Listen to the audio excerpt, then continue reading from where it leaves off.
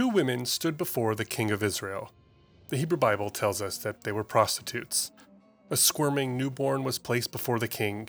Both women claimed that the baby was theirs, and it was up to the king to choose which of them was the actual mother. But how to figure that out? The king called for his sword. Standing above the infant child, he pronounced his solution. He would cut the baby in two and give each half to each woman that they might share.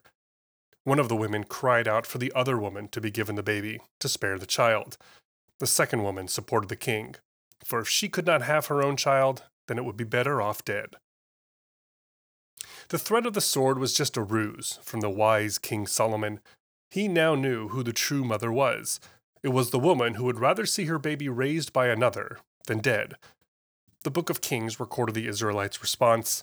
When all Israel heard the decision that the king had rendered, they stood in awe of the king, for they saw that he possessed divine wisdom to execute justice. The year was about 970 BCE, the place Jerusalem. King Solomon had succeeded his father, King David, as ruler of the united Israelite monarchy. Like his father before him, Solomon was favored by the Israelite national God, and this enabled him to do great things. But also like David, he too fell into sin. His punishment would change the course of Jewish history. In the meantime, King Solomon presided over the golden age of the Israelite monarchy, when the nation supposedly achieved its peak wealth and influence and grandeur. But what Solomon is perhaps best known for is his singular contribution to Israelite religion, the building of a temple in Jerusalem to house the Ark of the Covenant, which held the presence of God on earth. Solomon's temple would stand for the next 400 years and be a lasting symbol for the Jews for the next 3,000. That's today's topic. I'm your host, Jason Harris, and welcome back to Jew Ought to Know.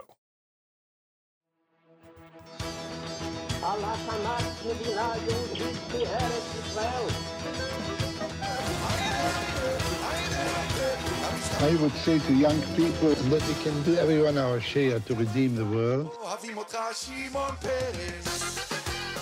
So who was King Solomon? Unlike his father, King David, we've never found Solomon's name inscribed anywhere outside the Hebrew Bible. So we can't say for sure that he really existed, although most scholars generally accept that he did. Solomon was the second king of the Davidic dynasty, and he reigned at the height of the United Monarchy, the great era of Jewish history that lasted just a century. Bigger than the question of whether Solomon really existed was the extent to which he ruled over an enormously wealthy and powerful united monarchy as depicted in the Hebrew Bible. It's one of the great debates in Jewish history and inspires a lot of heated arguments. Did the united monarchy under Kings Saul, David, and Solomon really exist around the year 1000 BCE? Or were these guys just small-time kings ruling over not much more than the little city of Jerusalem? And if it did exist, was it just a small kingdom or a really big one? Over the last 100 years or so, archaeologists have dug up lots of buildings throughout Israel which seem to date to King Solomon's time. But in recent years, scholars have been rethinking whether these structures actually date to a later time period and are therefore not associated with Solomon. And the prime example is what we know as the six-chambered gate. Okay, so in ancient times, you had these major Canaanite cities of Megiddo, Chazor, and Gezer, all of whose ruins still exist today. Eventually, the Israelites took over these cities, and the Bible says that Solomon rebuilt them. Archaeologists found that all three cities had the exact same type of gate, built at the same time. It's called the six-chambered gate because of the 6 rooms which were attached to the gate, probably used by guards. The gates were dated to the time of Solomon, so voila! Scholars concluded that the archaeological evidence backed up the account in the Bible. But it's more than that. If Solomon was able to build 3 huge gates in 3 separate cities located relatively far apart, that meant that his kingdom had the wealth, size, and organization to pull off such a technological feat. In other words, it was big. So that was a huge point in favor of the united monarchy. But in the last few decades, some scholars have questioned the dating of those gates, putting them 100 years later or so. That is, Solomon didn't build them. It doesn't mean that the united monarchy didn't exist, but it does kind of put us back to square one in terms of lacking hard evidence that it was a major kingdom. But this is a hotly debated area with historians lined up on all sides, so I think it's safe to say that the jury is still really out. But what's the point? I mean, why do we care about this debate? Well, the United Monarchy is the golden era of the ancient Jewish historical experience, and King Solomon was central to it. It's not just that the Israelites had their own kingdom, which is nice, but it's really that for the first time in history, this area was a reflection of Israelite culture, religion, politics, and power, all of which, according to the Bible, reached its zenith under Solomon. So we have a great interest in knowing as much as we can about this era, even if the true history is one in which the Israelite kingdom was quite smaller than described in the Bible. Because of all the things to know about King Solomon, the most important is the impact he had on the city that he ruled, Jerusalem.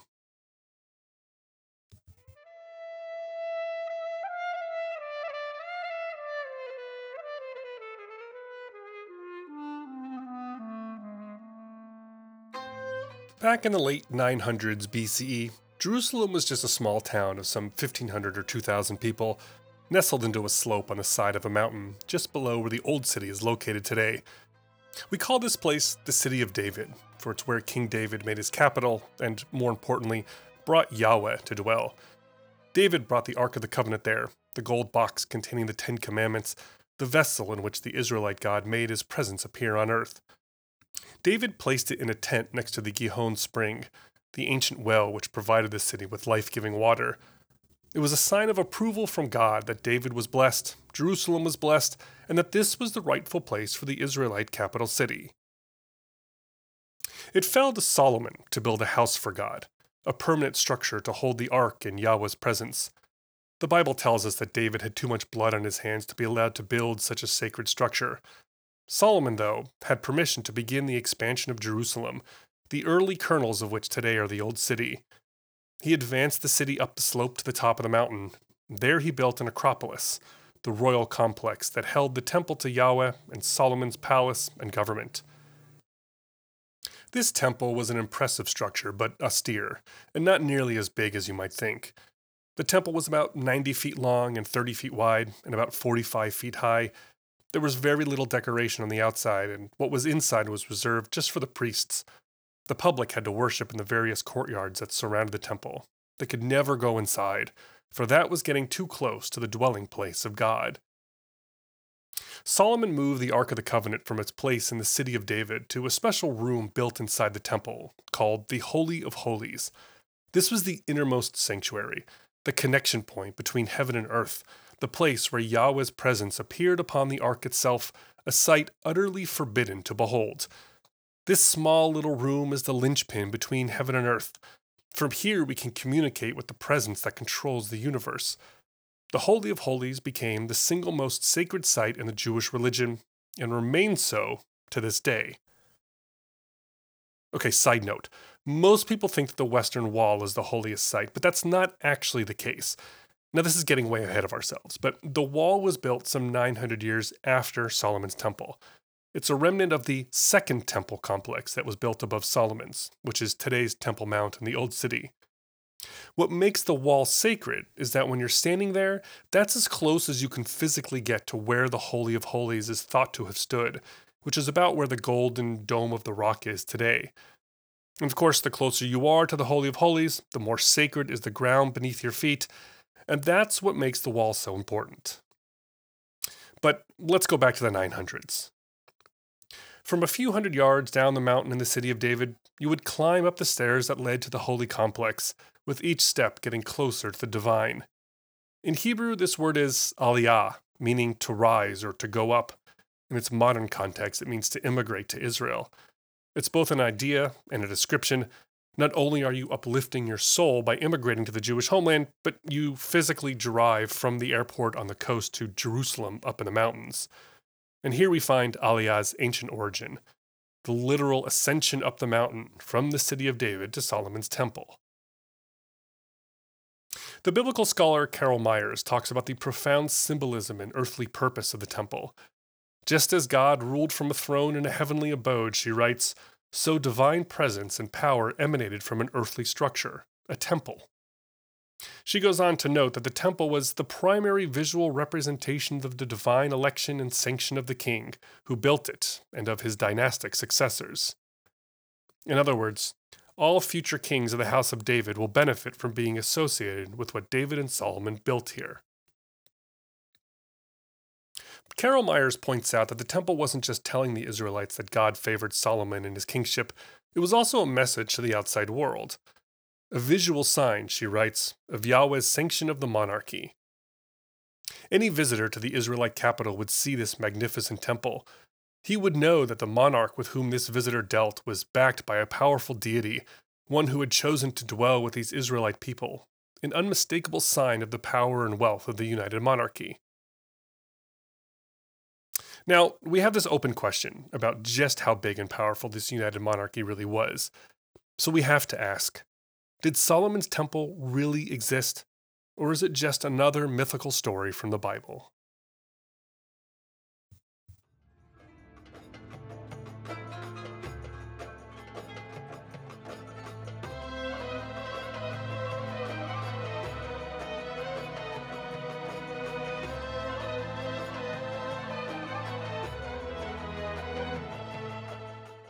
In 1955 of our era, archaeologists discovered an ancient temple at a place called Ain Dara in northern Syria.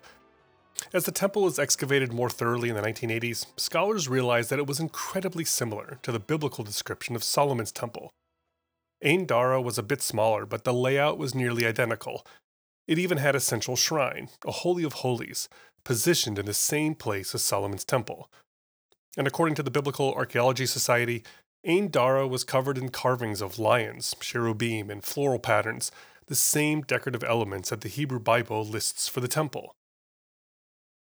But what's really interesting is that Ain Dara was built before the temple in Jerusalem, probably sometime around 1300 BCE, and it was used for more than 500 years, until the 700s BCE. That means it was still around during the Israelite era. Some scholars have therefore argued two things.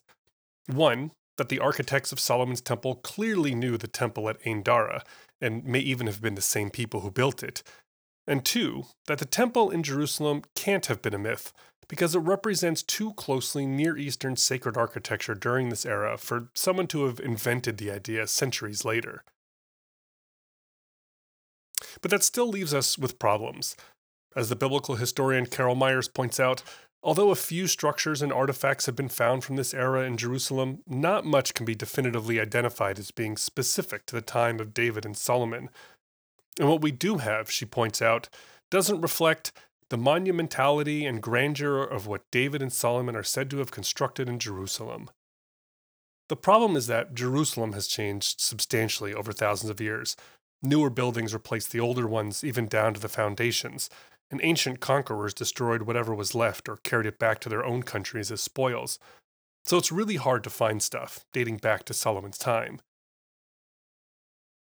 The biggest problem when it comes to Solomon's temple is that we know where it was, or at least where in theory it should be, but we can't get there to look. Solomon built his royal acropolis with the temple on top of the mountain above Jerusalem, which is exactly where the Temple Mount is today, the gold dome of the rock on the western wall. In fact, the Temple Mount is there because it was built as a reconstruction of Solomon's temple.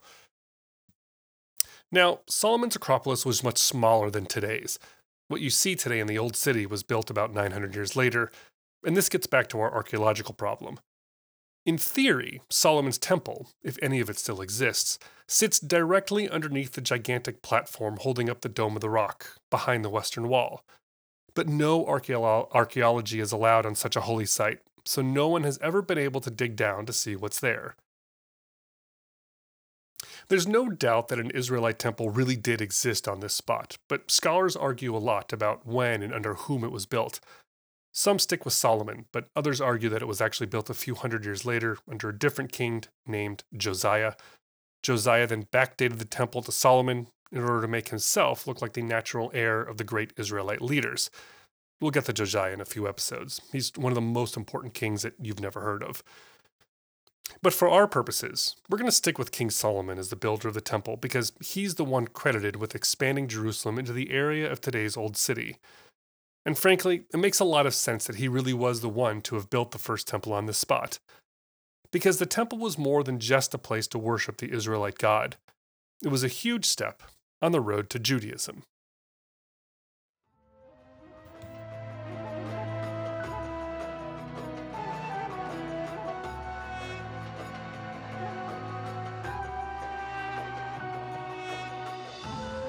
After several hundred years, the Israelites worshiping their gods, plural, in highly localized ways, within their own families or at small cultic shrines, they finally had a central temple for centralized worship of a central national god, Yahweh. This was a major step towards monotheism, the foundation of Judaism today, and it explains why the first temple was so important. But we're not there yet. Indeed, we're still centuries away from monotheism. The biblical account of the building of the temple was written when the Israelites were much further along the journey, so they make it seem like this had been the governing ideology back in Solomon's time, but it wasn't. The Israelites had already taken one big step towards monotheism when they combined their national god, Yahweh, with the Canaanite god, El, and then just stuck with the name Yahweh. The temple marked another big step, although it would take several more centuries until it became apparent. What we're seeing is an evolution towards monotheism, which became the core of the Jewish religion. The time when Yahweh was not just the God worshipped at the temple, but the only God worshipped at the only temple. Solomon built the single most important structure in Jewish history, but he didn't know it yet. In fact, he would have been a bit bewildered by the notion that the Israelites, later the Jews, worshipped only Yahweh. And that's because the Israelites at this stage are still what we call henotheistic. That is, we worship this God Yahweh above all the others, but we still have others. Some historians say that actually it was more another fancy word, monolatry, which is we only have Yahweh as our God, but we don't deny that there are other gods, and it's cool that other people worship them. So this henotheistic system was a good system for Solomon because he had a lot of foreign wives, which meant that he had a bunch of foreign gods running around his kingdom who needed to be worshipped. How many wives? The Bible says 700, which seems, just a bit high. To keep them happy, he built temples and shrines to their various male and female gods. And as we'll see in a minute, it was this, according to the Bible, that would be his downfall. In the meantime, we do know that the temple in Jerusalem wasn't the only game in town. A few decades after Solomon's death, a temple was built at a place called Motzah, just a few miles from Jerusalem. It was discovered in 2012, and guess what it looks like? Yep, the Ain Dara temple in Syria and the biblical description of Solomon's temple. It's likely that the builders of the same architectural tradition built all three places, which isn't that strange. This was a very popular design for temples that came out of the Syrian region during this time. The temple at Motzah is smaller than Solomon's, but still pretty significant, and scholars have argued that this wasn't a rival temple, but a complementary one. It was so close to Jerusalem, still within the territory of the tribe of Benjamin, that the authorities surely not only knew about it, but permitted it. Even more, archaeologists found artifacts and figurines at the Motzah temple which suggest that gods other than Yahweh worshipped there. It was an astounding find because it tells us that the temple in Jerusalem wasn't the only official site of worship, even around Jerusalem, and even in later centuries when the kings struggled to consolidate the worship of Yahweh exclusively to Jerusalem. The temple at Motzah really upends our past assumptions about the road to monotheism, and adds a layer of fascinating new complexity to our understanding of the Israelite religious system.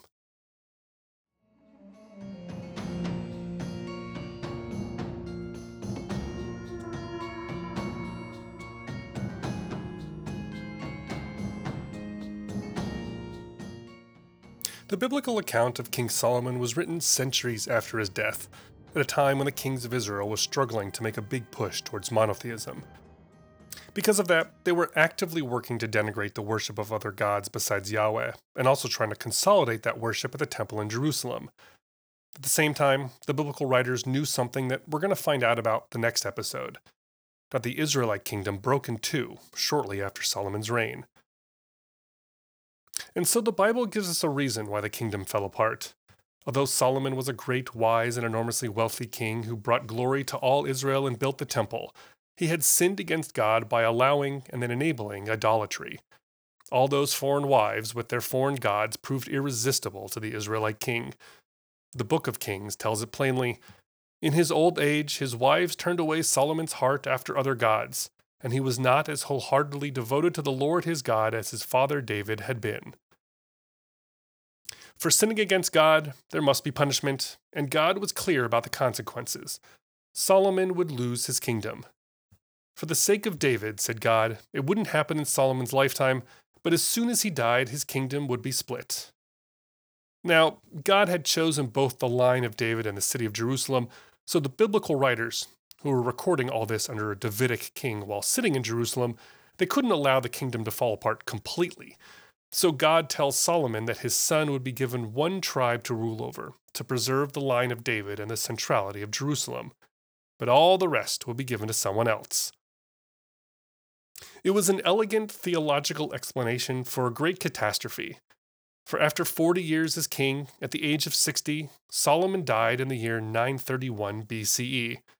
Within a few years, his kingdom would indeed split apart, and the golden age of Israelite history, the united monarchy, brought to wealth and fame by kings David and Solomon, would be no more, never to rise again.